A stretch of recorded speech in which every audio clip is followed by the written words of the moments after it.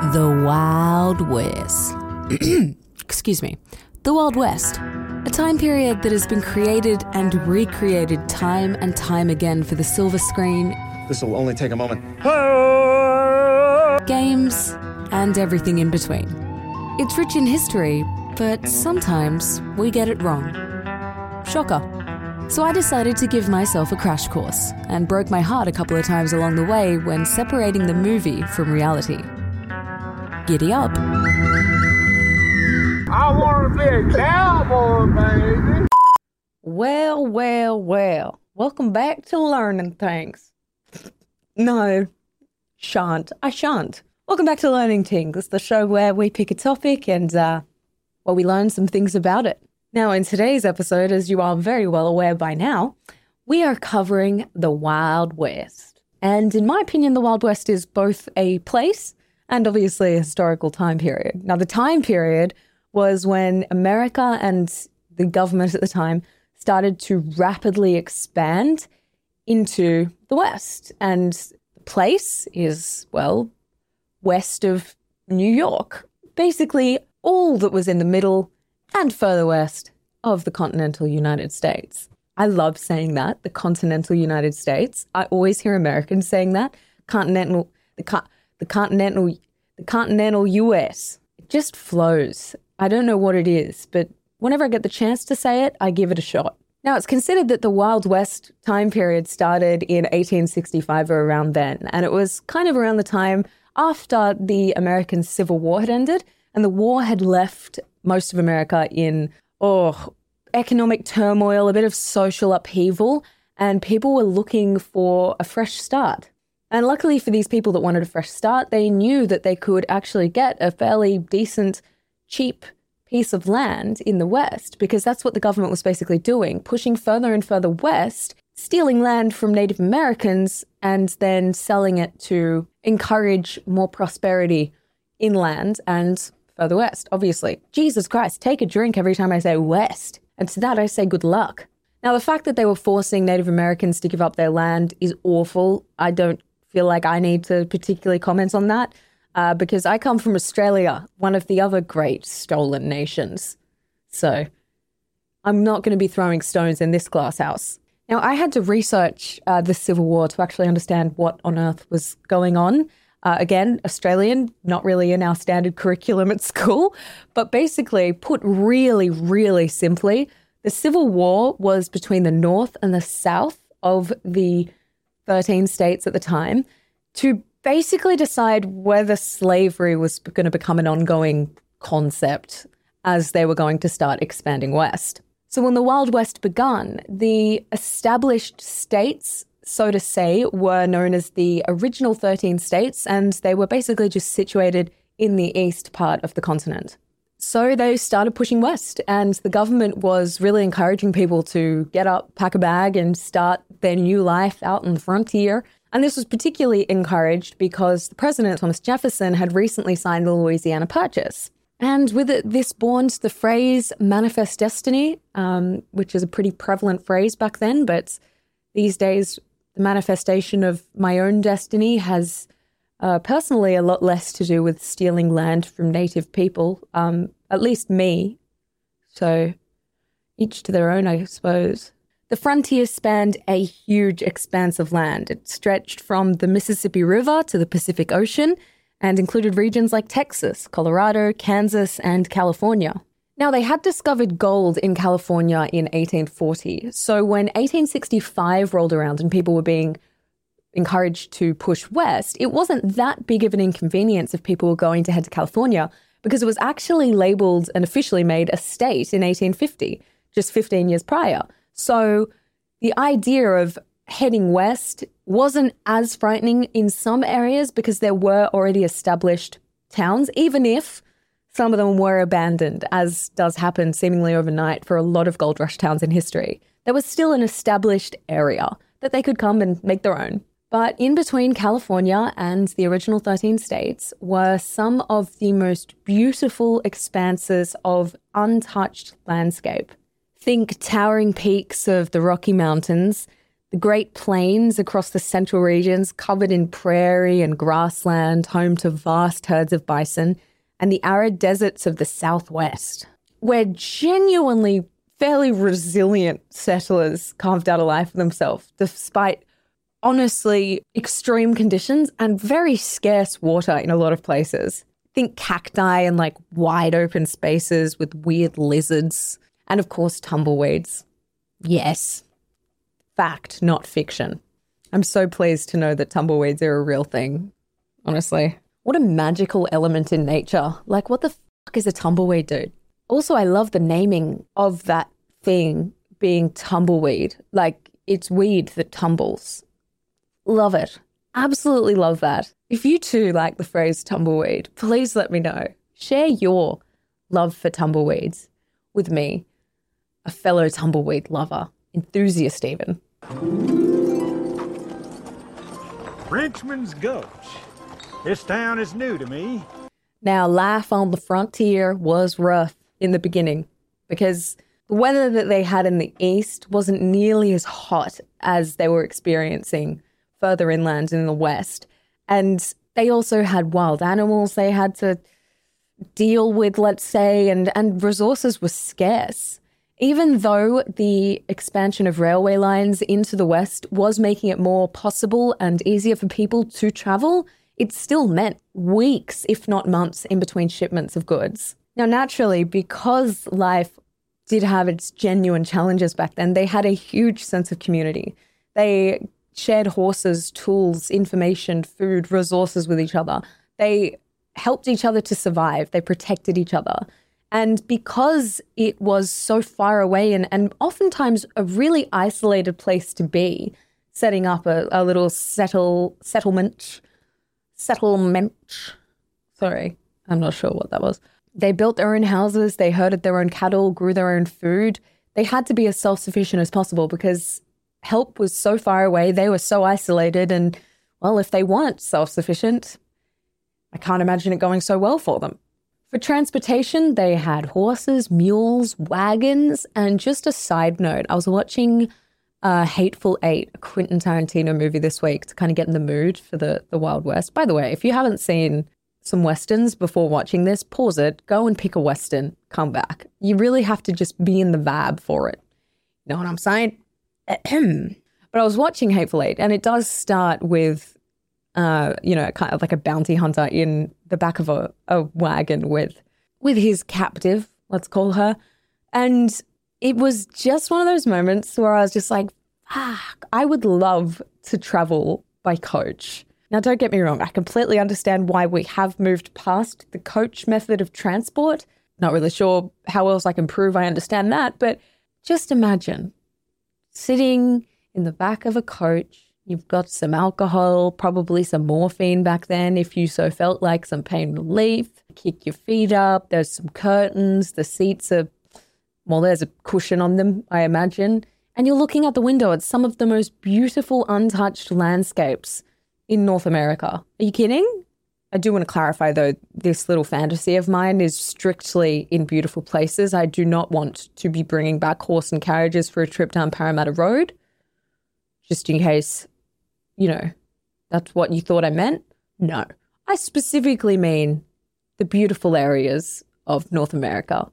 But because transport was so limited, so was communication, because, back then they didn't exactly have a postal service the way we have it today, specifically because it was so fucking hard to get out there. There was a genuine risk of death, like, every day. So even when the train lines came in, it still wasn't that frequent, and there wasn't a really prominent mail service yet. So for a while there, they had this thing called the Pony Express, I believe it was called, and it was literally just mail by horses, and it would take weeks, but they would come up and pick it up from you and go and deliver it. And the Pony Express. Mining was another key industry. There was loads of gold, silver, and other really valuable minerals that were still yet to be discovered. So little mining towns would crop up basically overnight and then disappear basically just as quickly. Towns on the frontier weren't that far off what the movies kind of depict them as.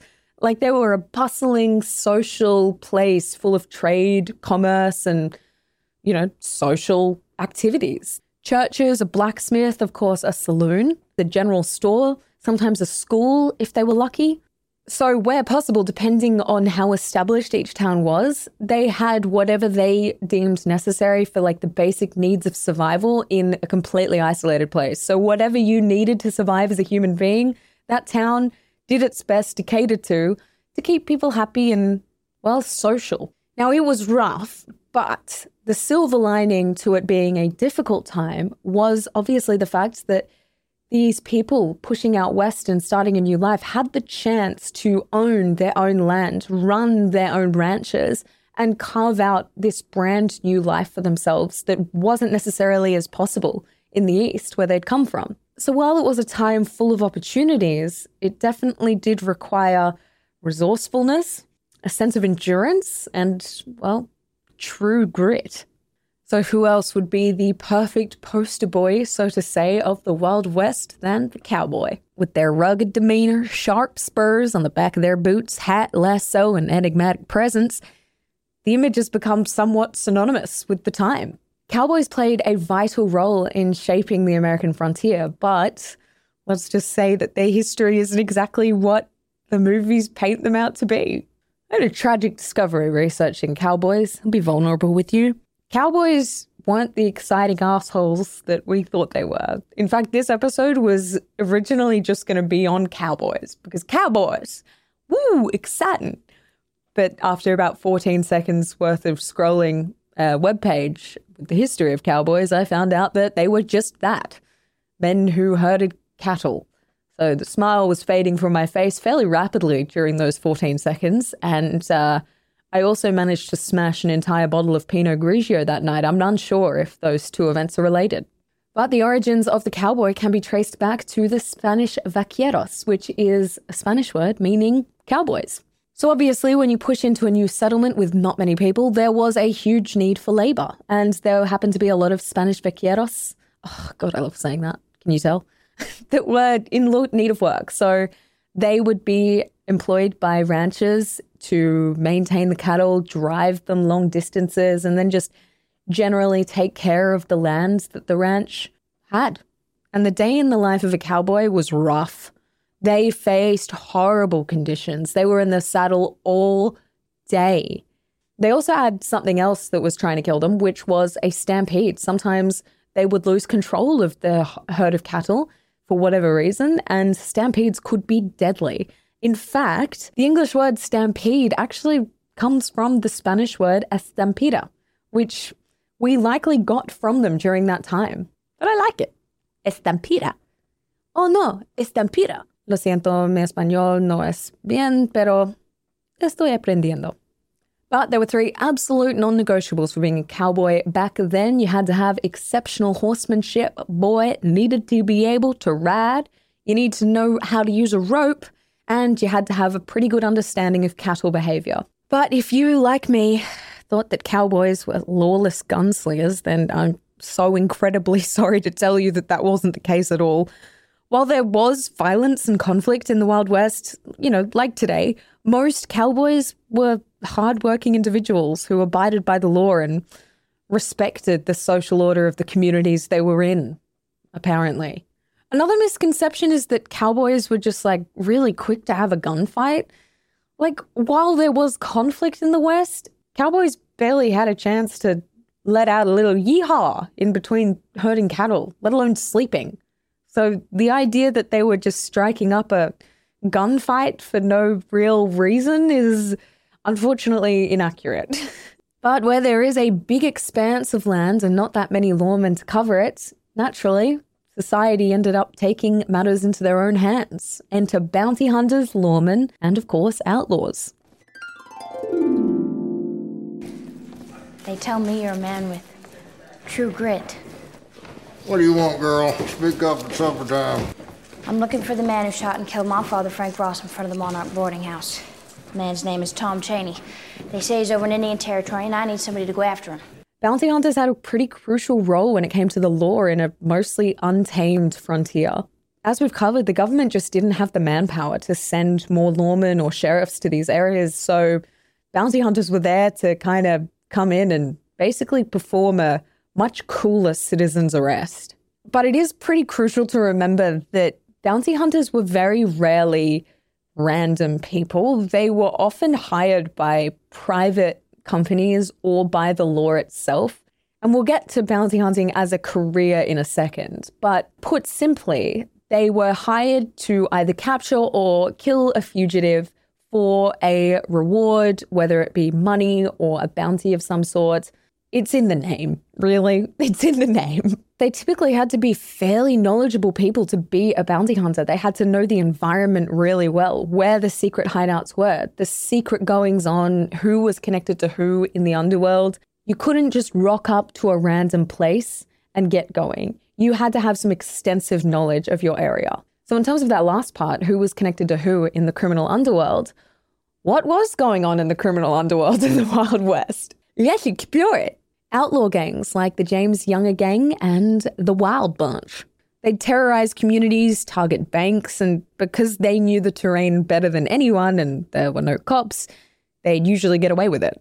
Gambling in saloons was an integral part of the social fabric at the time, but there was no shortage of rigged games, cheating, and organized gambling rings.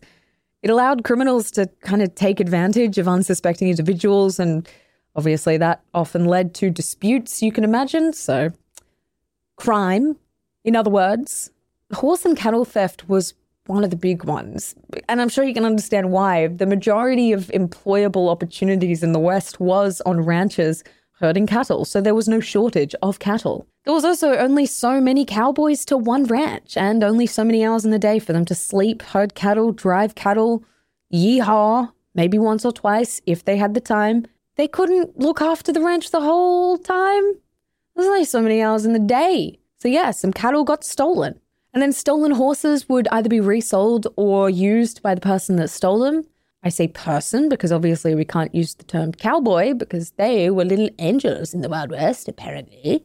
Ladies of the night was such a common practice that the profession actually became part of the informal economy. And while it wasn't illegal, it did tend to bring other criminal activities. Bounty hunters were the real cowboys. At least that's what I think we've attached the name cowboy to. Or maybe it's just me. But there's a reason there was a bounty put on the heads of these fugitives. They weren't easy to catch. Now, this is kind of where I think we stray in terms of Hollywood and media. Bounty hunting as a career was extremely rare. It essentially wasn't really a thing.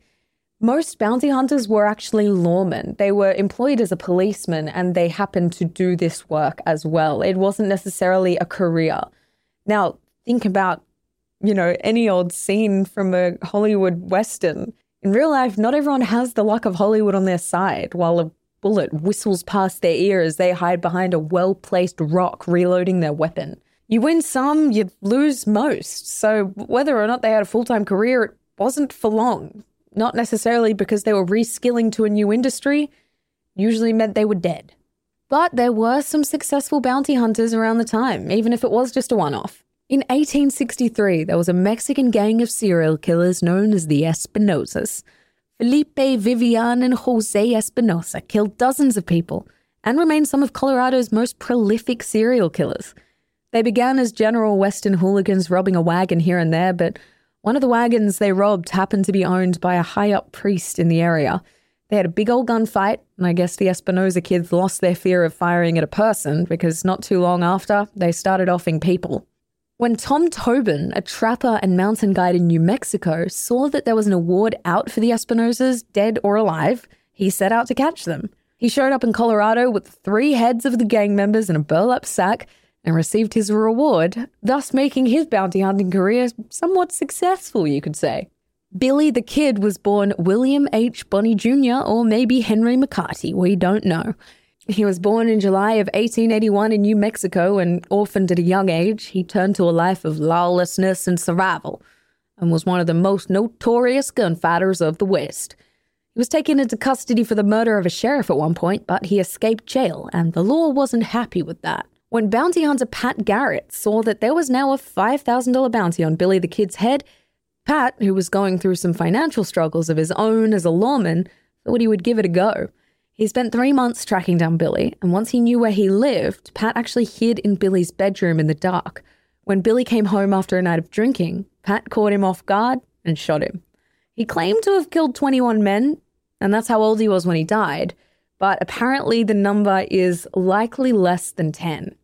But funnily enough, the term bounty hunter is likely just another Hollywood invention. The term bail was more used. Yes, they were getting a reward. And yes, the term stands up, it makes sense, but they didn't necessarily call themselves bounty hunters. The reason we use the term bounty hunter was actually only really reignited in the 1950s by Hollywood. I don't know how true this is, but it's interesting. Apparently, George Lucas may have had a lot to do with it because he labeled Boba Fett as a bounty hunter of Han Solo. And so far, this is all a bit of a theme. We've been excitedly latching on to all of these representations of life in the Wild West based on what the silver screen has, shunned down on us. So I decided to talk to a real person about it, one who actually knows their stuff. The Arizona Ghost Riders is a super fun yet very educational YouTube channel headed up by Santi, who has had a love for the Wild West for some time. And for some reason, Santi agreed to sit down for a chat with me about the Wild West. Your channel is unreal. It is so cool. I didn't have enough time to even go through every single one of your videos. I went through some of the topics that I was particularly... Well, Lucy, there's over 300. I'm surprised you didn't have time. Shocked, honestly. And a little disappointed, too. I was going to say, it's a certain level of disrespect from me here. I do have a question about how you even got into, as you said, kind of reenacting. I understand you have kind of like a traveling troupe of theatre for this. How did you get into that? Well, I've always been interested in the history of the Old West. Ever since I was a kid watching Westerns with my father, which is interesting because when I was growing up, there wasn't anything there were gunfight shows and performers, but those were people in theme parks, like the one I work at now, as a matter of fact. Those are the people that were professionals at it. So there weren't just kids running around with real guns shooting blanks at each other for obvious reasons. So I sort of kept thinking at one point, I'm going to get to do that. And when I did get a chance to do it, it was with a sport that they do in America. Well, actually, they don't just do it in America. They do it globally, called cowboy action shooting. People use real guns. They dress up like me in Old West clothes, and they shoot at targets in a timed scenario. And whoever does it the quickest and hits all the targets wins, essentially. I did that, but there was something missing for me. And I think it was the performance aspect. It was the ability to actually, okay, I'm going to just say this, go out and shoot your best friend with a gun with a blank in it. So, No paintball around you? Yeah, no, there is paintball. Paintball hurt. Have you ever been hit with a paintball? It doesn't feel good, haven't. Lucy. Not good. No, I know it hurts. No, we just shoot blanks. We're just much better at that. Unless you live in New Mexico and your name is Alec Baldwin, in which case you don't shoot just blanks. So sorry, you probably better strike that from the podcast. Even as a performer, I always kept that interest in the history of it, more so than some of the other people I was working with. And I realized, you know what, that's where I'm supposed to be, I think. I'm supposed to be really researching the history, seeing how we do that with the way we perform and the way we do movies. For some reason, that's where this all went to, and that's where I am right now. So, and that's my job, is basically I go out in the street and tell people, John Wayne stood here, Dean Martin stood here, but this was what's wrong with that movie. And compared to the Old West, that's kind of what I do. And I think I've found my niche in life. Niche. I've even heard niche. I don't know. I think you can really go with whatever with that word, and someone will know what you're talking about. Yeah, I think you're right. Yeah. Okay. Perfect segue there. Thank you so much. Do people film at this theme park, or where does your role go that way? The place is called Old Tucson, and it's been there since 1939 when they built a set for a movie called Arizona, starring Gene Arthur and William Holden. And it was a Western location after the war, World War II. After World War II, it became a major filming location for all things Western, and basically has been ever since then. I mean, we just filmed our third movie that ended in June. It wrapped up in June. I'd love to tell you, oh, Lucy, Westerns are coming back the way they were back in the 1960s and stuff, but I don't know if they are. I think that people are making a concerted effort to make them come back. And I think it's really up to whether or not they're good movies and whether the audience is going to grasp onto it. Yeah, I absolutely agree. I watched True Grit again last night, which is one of my favorites. Kind of get myself in the mood for this, and that movie is fantastic to me. The original one with John Wayne or the remake with what's his name? I have seen the original, but I was watching the remake last night. And on that point about not having more westerns rather, in this day and age, I do think the remakes play a really big part in that, in taking a tried and true story and reproducing it for the modern audience, because ultimately that's what's going to decide whether or not the Western genre survives in the way it once did, how the audience perceives it. Yeah, absolutely. And True Grit's a really good example because the original movie, it was based on a book about Rooster Cogburn and his life and Marshall Rooster Cogburn, sorry. You know, I've read the book too, and I think the newest True Grit grasps it better than the older one did. And the older one was at a time period where it was really all about John Wayne. You know, that was his vehicle, and he won an Academy Award for it. But there's so many things wrong in the movie, historically. Oh, please. Right in the new movie. So what did True Grit get right as opposed to the original? Well, so the newest True Grit, you'll notice that the guns are more correct. That's a big problem with these older movies because when they make Westerns, everybody has these ideas of what the iconic Western firearms were. You know, the guns that won the West, the Colt Peacemaker, you know, the 6-shooter, the hog leg, whatever you want to call it, all those things, the Peacemaker. However, that thing didn't come out until 1873. So if you have movies that take place before 1873 and they have those guns, well, you got a problem. All of a sudden, you're pleasing the audience, but you're giving them wrong information. No, I wouldn't expect that from the Coen brothers, though, because they didn't do that. They did a great job. As a matter of fact, if you watch the original True Grit with John Wayne, he does this amazing thing when he goes. You remember in the one you just saw when he's across the field at the very end of the movie, he puts the reins in his teeth and he cocks a rifle with one hand because it's got a big loop on it. Yeah, those things just didn't exist back then. It was all fabrication for the audience. It was entertainment value, and that's fine. It's just nowadays people watch those movies and they have this uneducated idea about what the West was like. And absolutely, and I think it's actually a really good time for you to be coming in, because I was just thinking about how, you know, when that original John Wayne came out, people weren't nearly as educated as we are now. And that's not just from the schooling system. We have the internet, and that is a wild place for finding the truth. You know, there is a lot of false on there, but there is a lot of archived information on the internet now that is just at our fingertips. So naturally, I don't think these embellished movies with falsities would work with our audience, because we are a curious generation. They're going to fact check, especially if something's interesting to them. So if it's a quick Google away to find out on the Arizona Ghostwriters channel that in fact was not the case and they did not use that gun, then it kind of takes the magic out of the movie and the credibility. Yeah, it kind of does, you know, and that's the thing. But I think that the challenge for all of us is to sit there and watch the movie and still enjoy it. I see comments a lot on my channel when I go and I say, okay, well, this is right in this movie or this TV show, but this is not right. They didn't have this. But I'm not telling people, I'm not damning the show. And I'm also not telling people to not watch it, because I can always find something. And I'm going to say that's not just hyperbole. Always. I can always find something about even the worst Westerns that I like, because I'm looking for it. You know, I'm looking for something. They got that right. Or this was a nice touch. Cinematography is beautiful, blah, blah, blah. And so I appreciate the original True Grit.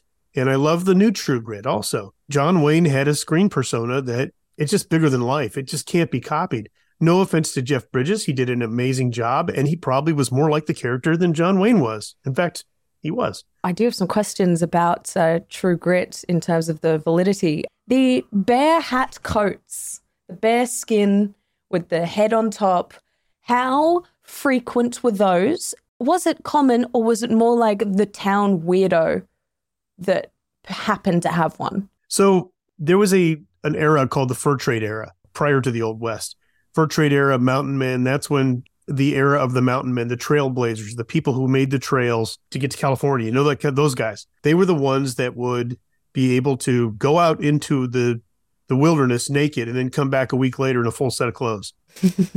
You would have seen those, but you're right. I think that if you look at a lot of photos or if you hear stories, people in that more Victorian era, when it was later in the period, probably didn't walk down the street with wearing a bunch of animal skins looking like a real bear. Yeah, I think we use them more for boots, the gator skins and things like that. It was right. The animal product was present. It just wasn't necessarily on your head quite so, I don't even know the word for that. Well, you have to understand, too, that back then, I'm not going to say people were crazy, but... Well, the morphine was pretty readily available. Right. I was just about to say, yeah, alcohol and drugs were definitely a thing because, back then we didn't really have a lot of medical treatments for issues. So it was really about pain relief. So, yeah, you get enough of the opium plant in you and whatever variety you have. And, yeah, you're going to wear a bear head walking down the street. Yeah, well, particularly when you're curing that opium addiction with cocaine. Right. I imagine the two really do create some kind of magic there that makes wearing a bear hat make sense. That's true. Right. Well, it's funny when you read it because you hear stories about different people and what they wore and how amazing it was to see them. Most of the people in the Victorian society were dressed sort of, vests, coats. The women were dressed in plainsman outfits, or maybe they were wearing bustles and corsets. Who knows? But, a guy walks into town or rides into town on the back of a horse with a big fur hat, it's going to probably raise some eyebrows. Yeah, I'm with you. I think that was kind of the town weirdos get up. Yeah, probably. Don't imagine the sheriff walking around with one on. But speaking of the sheriff, bounty boards. Were bounty boards as in the displaying of the different wanted criminals? Was that accurate? Not really, no. So, yeah, how just throwing everything for you. So the whole idea, and that was a shocker when I found out about it too. Back in the Old West, the idea that the guy was walking around, the sheriff was walking around nailing wanted posters up to every post, that just didn't happen. That didn't happen. If there were wanted posters or wanted reward sheets, those kinds of things, they were usually in the sheriff's office. Yeah. And not usually pinned to the wall. They were on a desk and files, just like it would be today. Yeah, no, I kind of thought about that, but it was one of those things where I never thought to discredit it. It was only once I started thinking about life in the West, and I thought back to my playing Red Dead Redemption 2, which, by the way, I'm excited that you've played that as well, because I just think that game is a masterpiece. But I'm sure that the reason they have the bounty board in the game, for example, is more just for the gameplay. Right, it was for the gameplay in that game, sure. Yeah, the bounty boards, I'm not shocked to hear that they weren't just plastered. I'm going to tell you, if I was to make an Old West game, I'd put that in there too, because one of the things I love about Red Dead is that whole open world deal where you can just basically do anything. I was telling some people the other day on a tour, these young kids, I said, yeah, when I played it, I didn't know until the second time that I played it that you could actually go and rob a train. I never knew. I saw them go by. I just never knew you could just jump on a train and rob it. And they're like, yeah, man. I'm like, well, I know now. Amazing. Red Dead Redemption holds a special place in my heart for me because it brought a lot of people your age and younger to have a knowledge of the Old West. And the good thing about that is when I grew up, Saturday mornings, Westerns were on. In your generation, Westerns aren't on. They just, for whatever reason, are not on. So an entire generation or more has been lost to the knowledge and the enjoyment of Westerns and the Old West. And so here comes Red Dead Redemption. And all of a sudden now all these kids are like, wow, I want to know more. How can I do this? How can I do that? Or was it really like this? Or was it not like this? And when I first started the Red Dead Redemption video, if you look at the comments, almost every third comment is mad at me because I poked at his leather hat. That's it. My partner and I sat down and went, huh? Right. A lot of people. Yeah. And they got upset. And I realized I had to talk to the younger guys at work and say, why are people getting so bent out of shape? It's a game. It's like, no. They get really passionate about it. I said, but this guy cursed me out because I said the leather hat was not a practical hat to wear. Yeah. And he just got so upset and then he blocked me. And I'm like, I don't understand what's going on. That kid's growing up to wear a bear hat. Don't worry about him.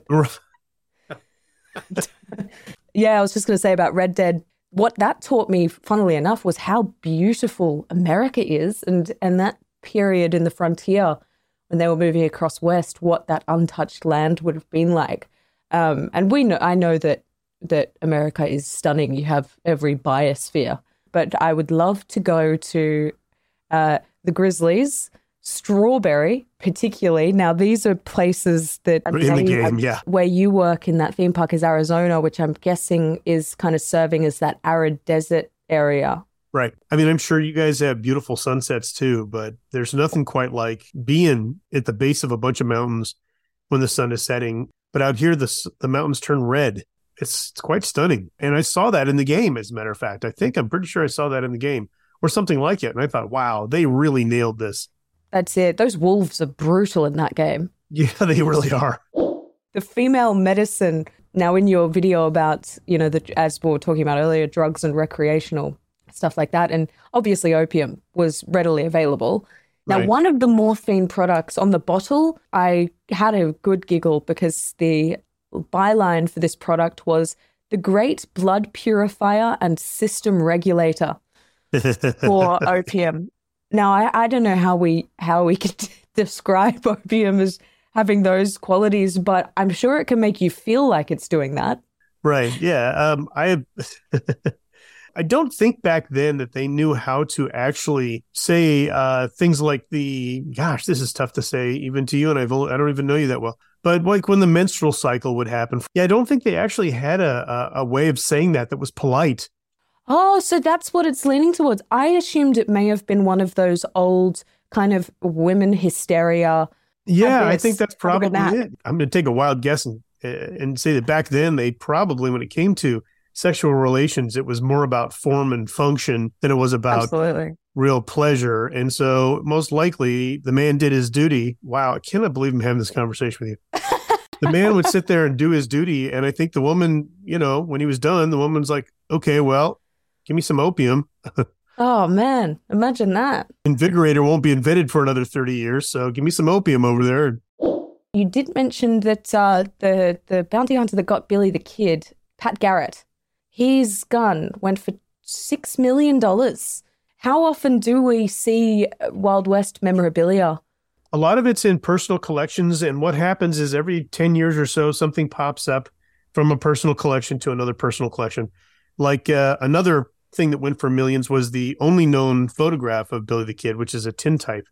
Just if you look him up in the line, you'll find him. He's got a little buck teeth going on, a little gun on his right hand. And that went for millions too. So those things just sort of get almost like baseball cards. They get traded, but for millions and millions of dollars. So yeah, those things do pop up. What is your favorite Western? That's a tough one. Yeah, I was going to say, I've left you with the hardest one at the end. Either Tombstone or maybe Outlaw Josie Wales with Clint Eastwood. Tombstone's a big one, and it's important because up until Tombstone, costuming got a little skewed, and the historical costuming was starting to get a little strange. I mean, you had people like Kirk Douglas wearing tight leather shirts the entire time, showing off all the, the chest hair and all that. In Buscadero rigs, which are the big gun rigs where the gun hangs down to your knee. And then all of a sudden Tombstone comes along and everybody looks like they would have looked in a Remington painting. Then all of a sudden now, everybody else is doing it. So it kind of changed the way Hollywood sees Westerns. It's more accurate now. And the Clint Eastwood one you mentioned, Josie. Outlaw Josie Wales is just a great movie. You have to see it.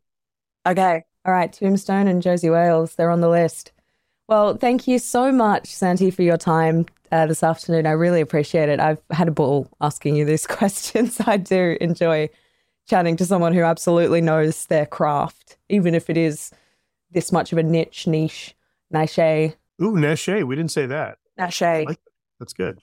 You're welcome. Thank you very much. So there you have it, I guess. So we really only grazed the surface of the Wild West. I wanted this episode more to be an understanding of what was real and what was fake in the Wild West. And that's why Santi was such an excellent person to talk to about this.